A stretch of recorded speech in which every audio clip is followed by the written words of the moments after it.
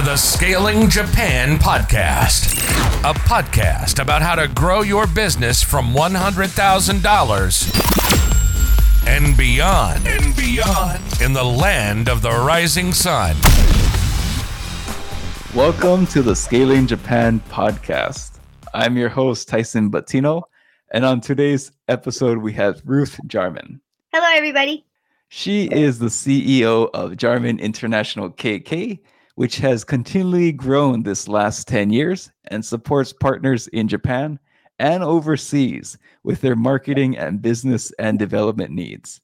And Ruth also sits on the board of directors as an outside director for Kadokawa and Fujibo Holdings. And we are both from Hawaii. Woo! And she lives pretty close to my best cousin. Oh, So it's a small world. yeah. Could you give a brief introduction, please, Ruth? Well, aloha, everybody. My name is Ruth, and I actually live in a place I think is the closest to Hawaii in Japan, which is Kamakura. Nice and jungly, just like Hawaii. So it's nice. And I'm happy to be here today. Thank you, Tyson, for giving me this opportunity. I've been in Japan for 35 years now. It feels so long. Since 1988, when I came to work at a big company called Recruit. And since then, I've pretty much been 100% embedded in Japanese companies, Japanese projects, working with Japanese clients. Oftentimes, the end user will be the non-Japanese person, but most of the counterparts that I've worked with and all the functioning that I've done and everything that has to do with an organization has all been based in Japan and Japanese environment and in Japanese language.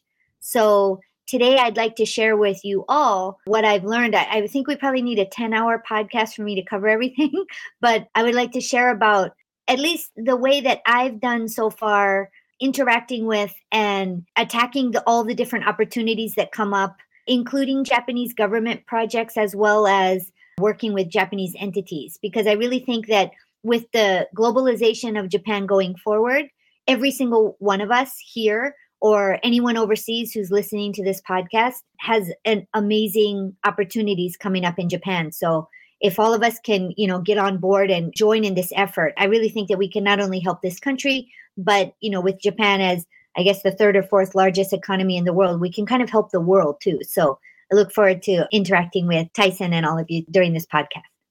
And as I was looking for a guest to talk about how to improve ourselves to the government, Ruth was recommended to me by multiple people I respect. And so I want to give a shout out to, actually, it's Jason Ball. Both Ruth and I will try our best to speak in standard American English and not revert to Hawaiian Pidgin English. Uh-oh. Okay. But we'll try our best. Yeah, we'll try our best. And for me, the reason I want to dive into like selling to the government or even large entities is that, like presenting an idea to the government or a Japanese client can seem easy, but when you actually do it, many people, they have a hard time understanding why their idea is not accepted, even though it might have been a really good idea. Right. And sometimes the whole initiative doesn't move forward at all, despite sometimes even people saying like, we have the need, you can service our need, but it doesn't go through. Yes. And people have wakaranai moment, I can't understand moment. Or like, doesn't make sense. Like, this is such a no-brainer. What is wrong with them?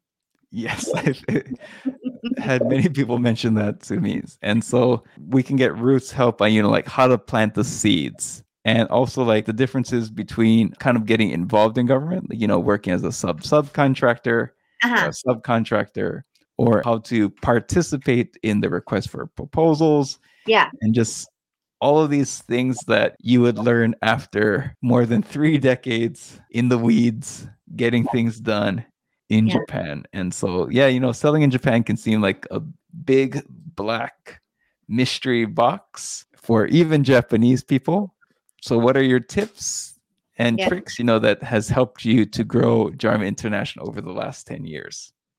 Well, I definitely agree with you, Tyson, when you say in the weeds, because that's what it feels like. So in Japanese, they say kirikomi taicho, which is like if you were trying to go through a jungle, you're like leading the way and you're cutting through the high grasses to help the other people come through as well. So I feel like in a certain way, what I notice with a lot of the non-Japanese people or the international people in Japan who are running businesses or setting up businesses or looking to go public, a lot of them seem to kind of focus on the non-Japanese market, which is definitely growing in Japan. The international population of Japan is just under 3% right now. And my personal opinion is probably in the next 5-10 years, just because of demographics, the non-Japanese population in Japan will probably get to about 10% of the whole population. So going after that group is totally fine, but why miss, the real sweet spot in Japan, which is the Japanese projects, right? And a lot of times the people like us who speak English, who've been here a long time, maybe some of us are Japanese but speak English, maybe some of us here are non-Japanese but speak Japanese, there's an incredible value add there. And maybe they don't realize it right away, but a lot of these government projects, a lot of these big Japanese entities need us like crazy. They need our perspective. They need our advice. So the need is there, but then how do you actually close that deal? Like, how do you actually make it happen is the really important part, I think.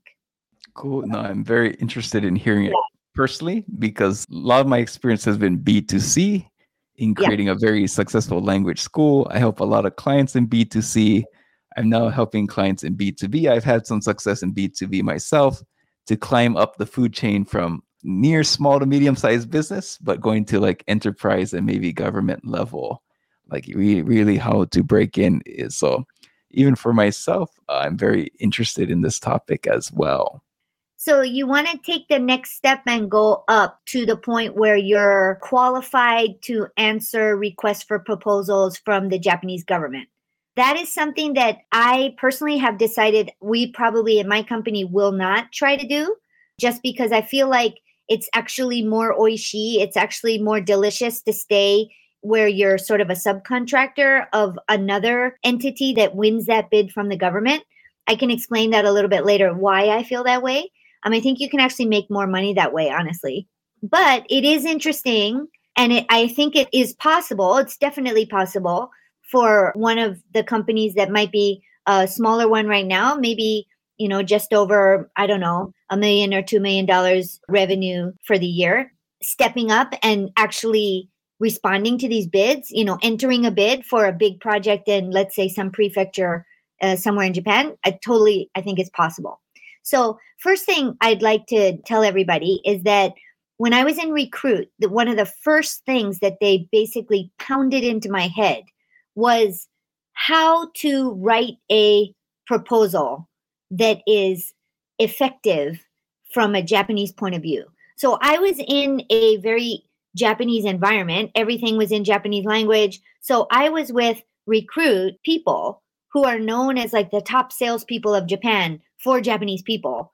And Ezoe-san, who built the company Recruit, was my direct mentor for about 12 years when we were doing a real estate project together, service apartments. We could talk about that later. So I was able to get direct direction on how to write a proposal in a way that makes sense to a Japanese counterpart. And the way that you do it, it's quite simple. It's easier said than done. So it takes a lot of practice.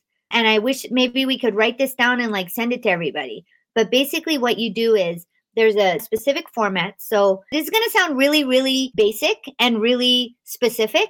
But I feel like a lot of the reasons people don't get to the next step and are not able to step up to the really big projects is because they don't value how important all these little details are. Because through all these details, you're creating your reputation with the other side.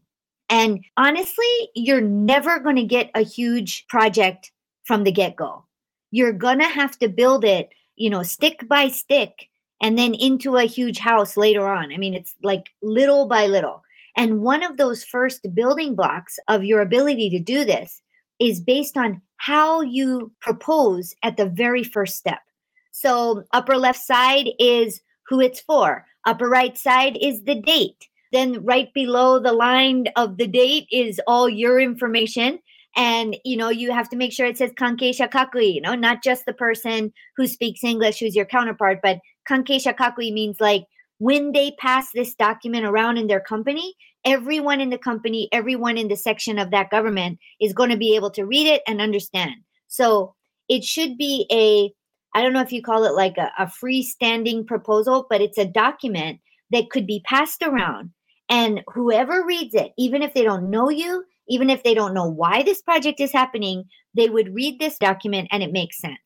It's divided into, I would say, 4 sections. So if you're going to take a note, this is where you take the note. The first thing that you write is mokuhyo. What is the goal? So if it's a number goal, that's fine. You put the mokuhyo is to attract 10,000 non-Japanese people per year to your town. That's the goal. So it's kind of like something that you can track. And after the goal is the mokuteki. So first you have the mokuhyo, which is the specific goal. Then you have the mokuteki, which is the objective. For what is the objective you're trying to attain by going after this goal? So it's broken down into goal and then the objective behind the goal. So we want to get 10,000 non-Japanese people to this little town over the upcoming year. The objective is to help the local economy by making sure that the people that come to the little town spend money there. And we're going to try to make sure that they spend at least 50,000 yen per person.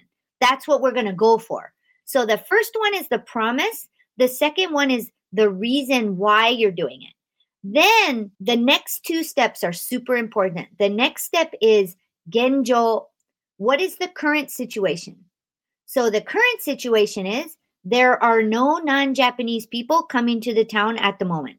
The next section is what is the problem because of this current situation? The economy of this little town is not growing. There's a huge increase in non-Japanese people coming to Japan, but none of them are coming to this little town. That's a problem. Another one would be people just ride the Shinkansen right through this town. So they don't even know the town exists. That's a problem. So what I've noticed in all of my experience is being able to separate the current situation from the problems because of that situation is the biggest task. A lot of times we tend to combine those two. Like, here's your problem, and this is how we're going to solve it. What we have always been told that is the proper way to do it is to say, this is the situation, which is an objective view. And then these are the problems that are caused by this situation. Because when somebody reads your goal, they're going to be like, oh, that's good. Inen. When someone reads your objective, they're going to be like, yeah, that's true. You're right. That's exactly what's happening. And then when they read the current situation, they'll be like, yeah, that is one way of looking at it. That is our situation right now. So they said, yes, yes, yes. And then comes sort of like a kind of like a negative part, right? Like these are the problems. And then the next section is, what are you going to do about it? Here's what our proposed solutions to your problems are. And then at the very end, it's like, we would love to work with you and we're looking forward to hearing back from you. And then we usually end it when we're doing a direct personal presentation, we'll start asking questions there. So yeah, that's basically the format for developing the proposal. It takes a lot of thought. Yeah, I really like that format, and it really goes down into, I think, multiple layers. Yes. And like I think you mentioned, like sometimes people just jump into problem solution, but it sounds like with this format, you really go deep into the problem and ensure that there's a mutual agreement that this is a problem that's worth solving. Then you jump into the solution. Whereas if you just focus really on problem solution in maybe 1 to 2 slides, you might not go deep enough into the problem where they actually feel it viscerally. Yes. And also, I think especially with the government projects we do, the government side really wants to see you as a partner because basically everyone is using taxpayer money, right? So they don't want to see it as like you're only thinking of these 3 months with the RFP. Like you're really thinking long term.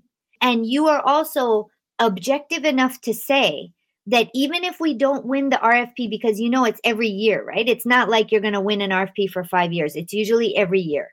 You're showing the attitude of, we're happy to pass this to someone else because you are giving us taxpayer money to do this project. So it doesn't really belong to us. It belongs to the country.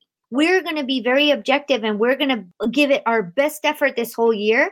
But if we don't get it the next year, we're happy to pass it to someone else because this is your property, not ours. So I noticed that attitude is also really, really important to have. Thank you for listening to this episode of Scaling Japan. In addition to serving as your fine host, I also provide advisory and coaching services to business owners who want to 2x, 5x, and even 10x their business. So stop holding your company and your team and your employees back, and let me help you and your company scale. Find more information at scalingyourcompany.com. Now back to the episode. By writing down the goals and objective part, it shows that you really understand the long-term view.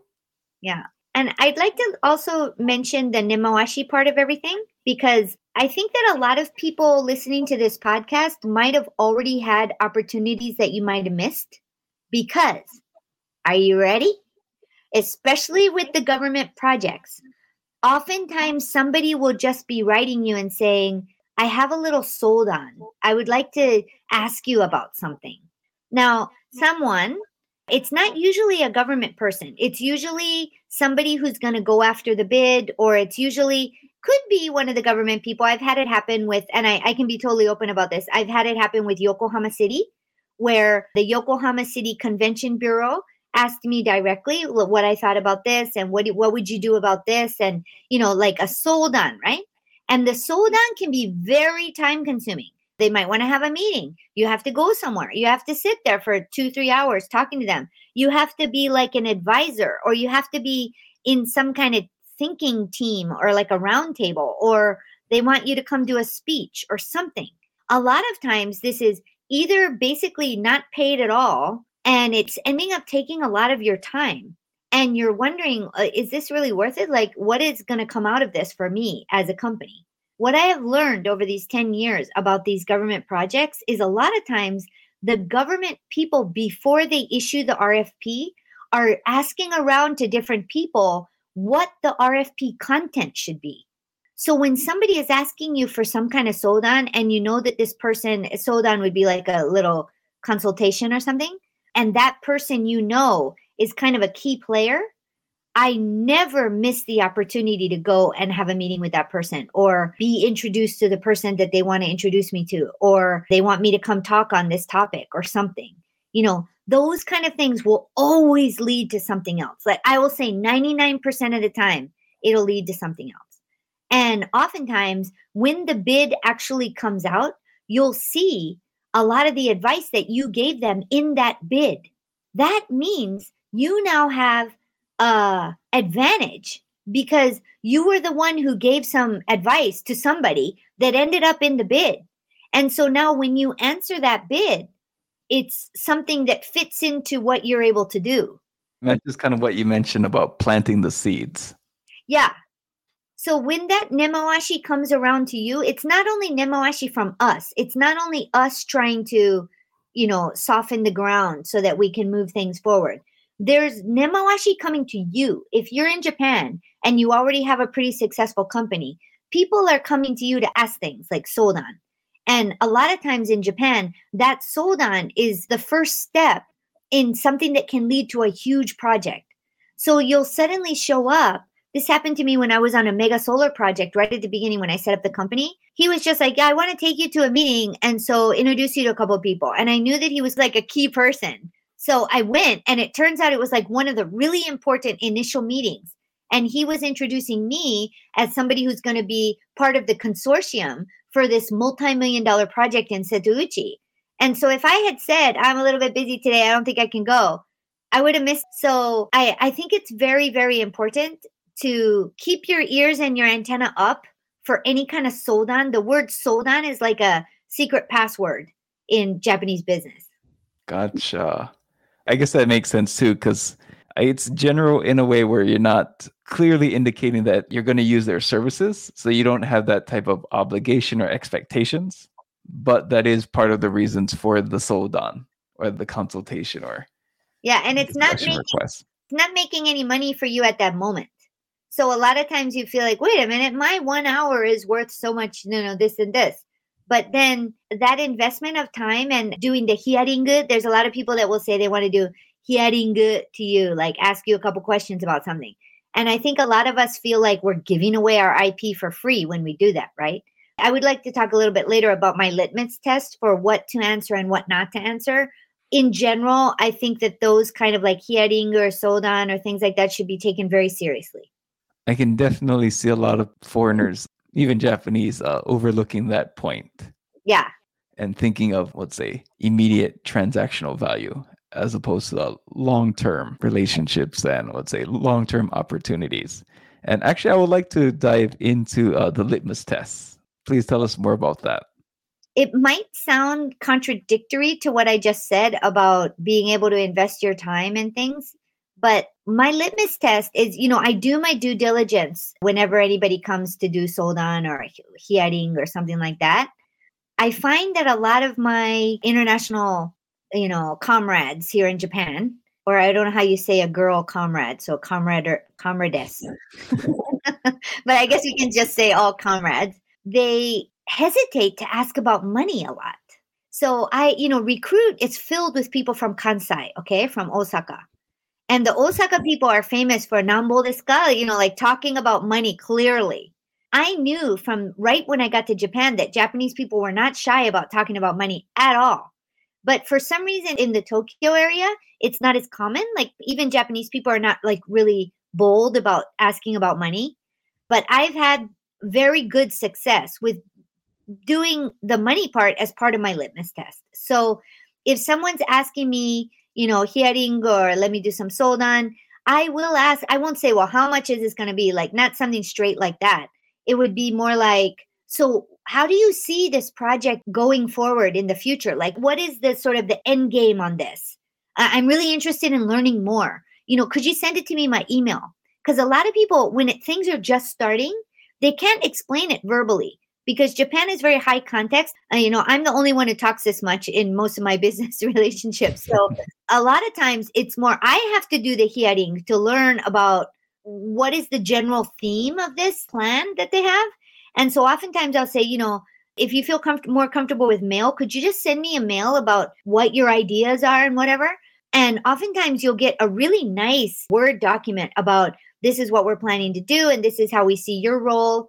And so it can be clarified that way. So one of my litmus tests is asking for a little bit more information, oftentimes ending up with, is there any idea for budget? That's usually what I say. なんか予算について何かなんとなくの感じありますか? Like, is there any kind of idea about what the budget is? I don't say how much you're going to pay me or how much is my company going to get. I always ask about the whole budget, like about how much is it? And that usually works. And then the other one is about the people that I'm going to work with. If I get a really good vibe from someone, I will tend to invest more of my time for them. But if I feel like this person might be just even the slightest a little bit hard to work with, that's usually a really bad sign. Basically, you're getting married to them if you join an RFP with them and you actually win it. So you're stuck for a year. And it can be such a nightmare if it's not really well paid and somebody's contacting you at 1 a.m. to ask about this and that and this and that. So doing good diligence on who the person is, like asking around, looking at your network, asking somebody that might know them, looking at their background, having a couple drinks with them or lunch with them, just really trying to figure out if this is a good person to work with. Because I always base a lot my decisions about projects on the people that are involved in that project, even more than the money. Who are the people? Are they easy to work with? Are they timely? Do they answer questions carefully and clearly? Are they respectful? Do they call me Lucy-san or do they call me Lucy, right? That's a big sign right there. So the people. And then obviously all of us are reading the newspaper every day. So another litmus test is like, do I really think that this idea is possible? Like, do I think it's possible for us to achieve this? And if I do think it is possible, based on all the information I gather on a daily basis, then I jump in. But if I think this isn't even possible, then I'll nicely, elegantly step back. And stepping back is another important decision to make, never burning bridges. So it's just sort of like, well, One time I had to step out of a really big one that just really got strange and just I felt too much risk there. So I ended up using a typical excuse of my daughter is going to college in the US and I don't know how many times I'm going to go visit her. So I don't know if I can devote enough time to this. And it was a very good way of getting out of something. So if you don't think the people are good, if you don't think this thing is possible, no matter how good the money is, I definitely recommend don't get involved. Yeah, because I think sometimes it's easy just to see the revenue, but not seeing, I'll call it like operational costs. That'll Yeah. be more financial, but also mental energy wise too, that it could drain so much energy that would say it'll cost you other opportunities. Yes. So even though you might make some decent revenue, you're losing out on a lot of good opportunities and you might just be a little bit more nasty than you should be. Or they become more nasty than they should be. I think especially for my female comrades out there, especially when you're a subcontractor, there's a lot of, I would say, power harassment issues around. So being really careful with the people that you're working with, it has been key for me. I've been in 3 pretty bad, where you wake up in the morning and you're just so distressed about what's going to happen during the day. And that's definitely not good for your health. So try to avoid that. Thanks for sharing that tip. Do you have any other types of, I guess, litmus tests or kind of like warning signs or areas to look out for? Here's a big one, especially if you're going for an RFP. If you're going to be bidding directly, make sure you look at the certifications you need in order to participate. So one time I was actually considering doing it for my company because I had given a whole bunch of ideas to Yokohama City and they had invited me, you definitely have to participate in this RFP. But then when I was getting ready to put in the proposal, I noticed that you have to have a certain amount of full-time employees. You have to have a certain amount of shihonkin. There were all these requirements that I actually had absolutely no plans to do. I like to keep my company, it's consulting, right? So you want to keep it really nimble. You want to have people on Gyomitaku Keyaku. You do not want to have a permanent office in like a major office building in Chiyoda-ku. So I ended up not being able to do it. And it was a big disappointment because I had helped them so much with the idea. Make sure you check on what the criteria are. Unfortunately, a lot of the criteria is skewed towards big Japanese middleman, middle person kind of agent companies. So at least in the inbound sphere, you'll see a lot of like JTBs, different companies like that, that are the ones who put in the bid because they're the huge companies that have incredible amounts of money and a lot of staff. So they're oftentimes the ones that are qualified to participate in the bid. And then companies like me are the ones that take parts of the project. So we would be under JTB handling the section of the bid that requires us to bring in people from US and Australia or something like that. So all the reporting is done by JTB, all the financial reporting that is required by the Japanese government, which is really, really difficult and very, very carefully done, which is great. I'm glad they do it. But a company like mine that doesn't have so much staff and so many resources like that, we'd rather just focus on the content as opposed to the reporting. So having a big company between us and the government is, to me, the best way to do it, at least for my company size. But if you wanted to be the one that goes directly with the government, I would say definitely look closely at what the criteria are. And I think you mentioned kind of like address, shihonkin, and the amount of money in the bank for a company, Yeah. like let's say the starting capital.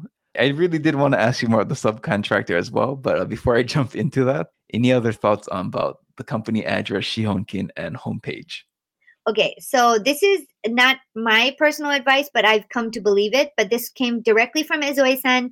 He's in heaven right now, but he's known as the Bill Gates of Japan. So he is the entrepreneur who's sort of inspired everybody else, right? So he was the one who clearly said to me that when you want to take it to the next level, well, my company's address is in a shared office for women entrepreneurs in Minato-ku.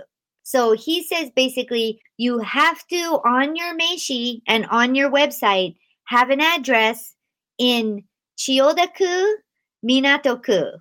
Chuoku, yeah, but the best ones are Minato-ku, Chiyoda-ku. And the reason is because it's kind of like in Japan, if you're going to drive a car and you want to make a good impression for your branding, always good to be driving a Lexus because a Japanese person will look at you and say, huh, she knows what she's doing. Or that's interesting that she's not, or he's not driving a Benz. Or I would expect an international person to be driving like a Prius or something like that, which is also fine. But you drive up in a Lexus and your Japanese counterpart is like, what is that? Why would you, what? How did you know? And so same with the Meishi. When you pass a Meishi that says your office is in Chiyoda-ku or Minato-ku in Tokyo, your counterpart, no matter who they are, whether they're a government official, whether anybody, they'll think that you know what you're doing.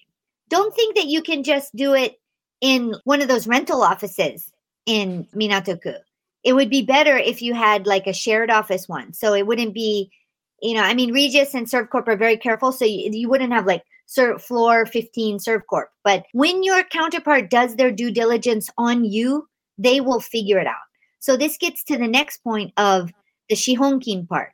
If you're really serious, I would say you need to have Shihonkin on your homepage of 10 million or 20 million yen. That would be really important. And then the final one is you do have to have a Japanese homepage and it has to be in perfect Japanese. So you need to have a Japanese person write it all. So you don't want your English to be perfect and then the Japanese as like sanko, like just for reference sake, because all your Japanese government counterparts, everybody, when they're looking at your proposal, they're all going to do due diligence based on your Japanese homepage. No one's going to look at your English one. Awesome. Those are some very good tips. And for those listening, so Shihonkin, it's kind of like your starting capital, but it's kind of like the capital in the company. But what often happens is when you start your company, that's kind of your initial capital that you put in. But also often startups, when they raise a round, they'll put that as their capital or Shihonkin. Oh, really? They do? You mean on like a homepage, they would write the capital they've raised as their Shihonkin? Yeah, and I think it'll be their initial capital plus the amount they've raised. Because you don't want it to be too much, though. I would look at your counterpart's homepage and see how much Shihonkin they have, and kind of like in your own industry, like what would be the norm. I wouldn't recommend more than 10 million or 20 million on on your homepage, because it'll look like you're too wealthy and you don't need anybody. Oh, cool. No, I'm glad I brought that up. Yeah, that's a really, really important point. Have you ever found yourself having trouble creating a business plan? Do you pretty much operate on a day-to-day or week-to-week basis, creating confusion and chaos in your organization? If that sounds like you, I recommend you join my Entrepreneur Bootcamp. In my bootcamp, you'll set an achievable but challenging revenue target for the current or following fiscal year, and we will create a business plan to make it a reality. See more in the show notes below. And now back to our episode. You've explained the case where maybe like someone would reach out to you for more information. Was that like someone from like maybe the contractor, or was that from the government? Okay, that's a really good point, because that would be something that would be a big litmus test, right? If it's somebody from the subcontractor who's contacting you, you have to understand that if you answer that, you're committing to them. So that means that when they put in the proposal, you're going to be on it. So you can't do it with anybody else.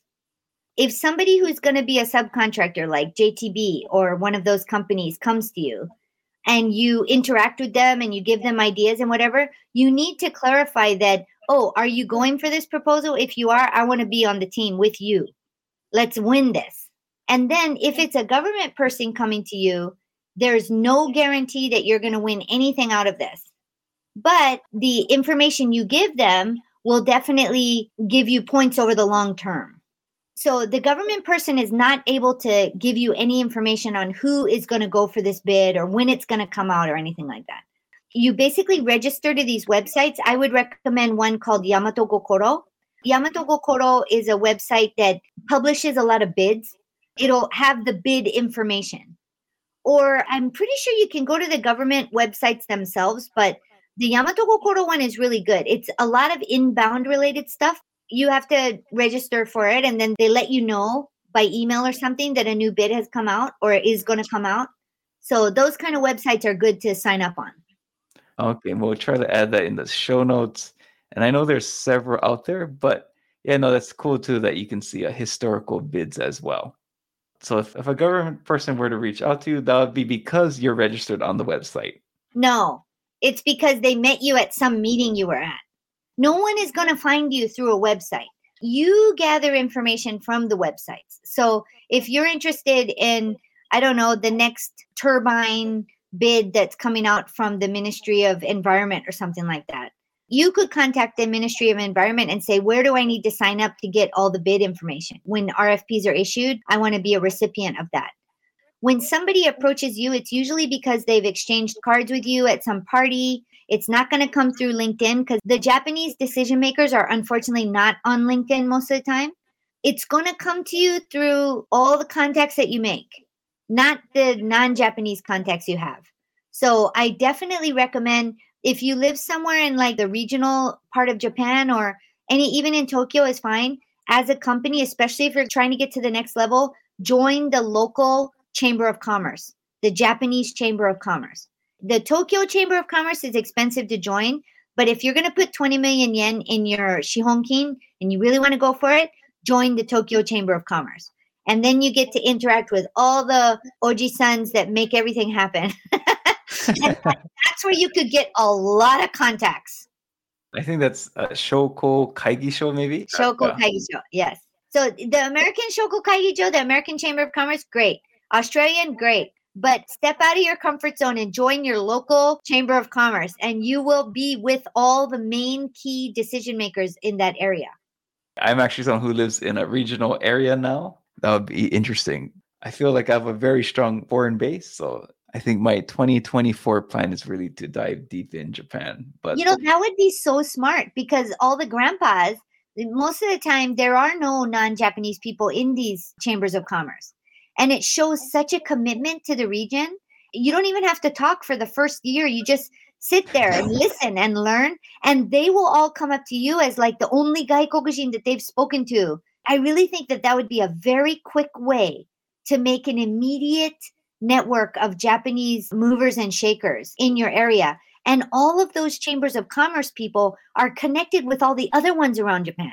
I live in a city of 300,000 people, but I'm also 120 minutes away from Sapporo, which is 2 million people. Yeah. And cool. So I guess now that you've told us about the barriers to entry, or like the challenges of, let's say, going direct. So for the listeners there, that's like, okay, like 20 million yen, maybe in 3 years. So I guess, how do you break into working with subcontractors or as a subcontractor? This is where all of us as, CEOs and stuff, we really have to use our litmus test skills for this. Because if you get into a bad subcontractor relationship, it's very painful and it lasts for a year. So all of us have these really good people in our networks. So I do a lot of work with Kochi Prefecture. My company does. And we've received that bid. So we've participated in that bid for the last 4 years with a company called Yamato Gokoro. So they're sort of my JTB in this situation. So they're the big one. They're the ones that submit the proposal, but we all think about it together. We play a really big part in it, and then we help activate it for the whole year. So we're in charge of the Instagram page for Kochi, the Facebook page for Kochi, the website for Kochi, and then we also do just general promotion for them. And the original meeting for that, like the thing that started it all, was I met Murayama-san, who's the president of Yamato Gokoro, at some seminar where I was on a panel discussion, and he was also on the same panel, and that's how we met. And he was like, this is what I do. And I'm like, this is what I do. And it's like, whoa, there might be some synergy here. Former Accenture guy, just totally on top of things, really nice guy. And then as I was meeting him, I got to meet the other people that work there. Very down to earth, humble, just working really hard, doing their best from their heart, like loving Kochi Prefecture, really wanting to help this prefecture. And I just felt like these are people that I really respect and I really like. And so I would like to work with these people. I would like to work with them. Obviously it's not a dream job, like nothing is. But I guess the biggest point is that when things go wrong, obviously in any project, things are going to go wrong. It's really great if you're in a situation where there's no finger pointing and it's like, okay, so there's some problem here. Let's figure this out together. And everybody just comes together even more closely and tries to figure out what to do best for the client. If you get that vibe from the people when you're in the first meetings and stuff, that these are not the kind of people that are going to start a blame game and, make you take responsibility for anything that goes wrong. Like, we're in it together. I think that's a very good sign for joining in these kind of subcontractor relationships.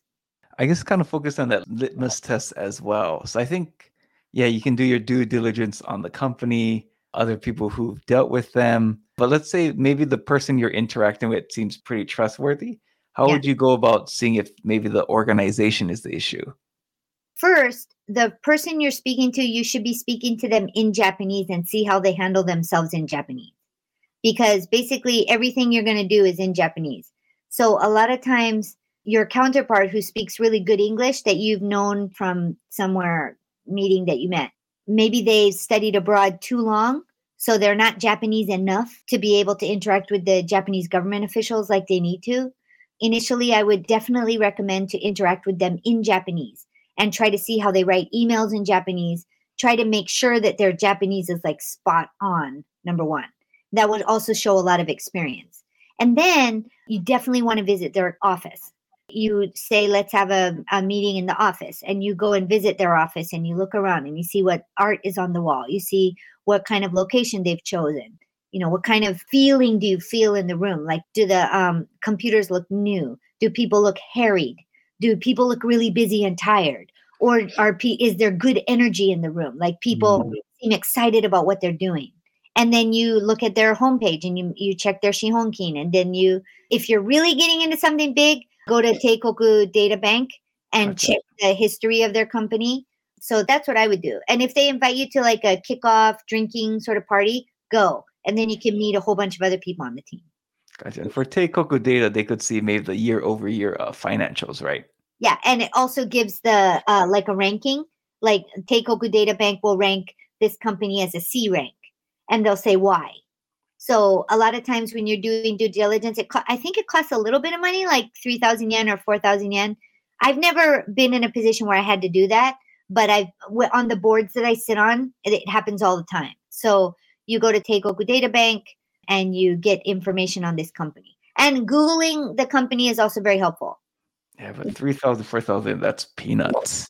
It is peanuts. And I think Teikoku Data Bank information is really good because it shows how much money they've borrowed, things like that. It shows their financial, like you said, the financial information. It's good. Cool. Excellent. And Tyson, there was just one more point that I wanted to make about when you're doing due diligence on your counterpart, your Japanese company. Try to find out how each of their members in the company are hired. Are they full-time employees? Are they gyomu itaku? Are they part-time? Are they on commission? You can usually ask that to the other CEO and he or she will tell you. It's a good hint about, what that company's policy is and how their organization is structured if you ask under what system everyone is hired. And you also know how to interact with the person if you know they're on commission or if you know they're a full-time employee. So asking about how people are employed is another good way to do due diligence.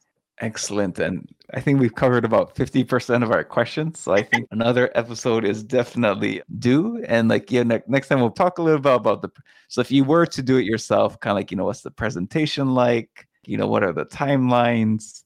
Oh, yeah, all that stuff.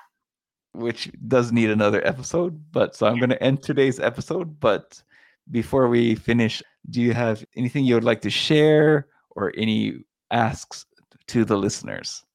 Well, I guess one thing for my company that I'm really proud of is the Visit Kochi Japan Instagram page. So Visit Kochi Japan, take a look at that. And then the other one is if anybody likes to play golf and you want to do some really good networking, because I bring a good group of people together every month. Every month we have this thing called the Jarman International Charity Cup Golf. And we do it in Tochigi at Eastwood Country Club. We actually have it this month on the 28th.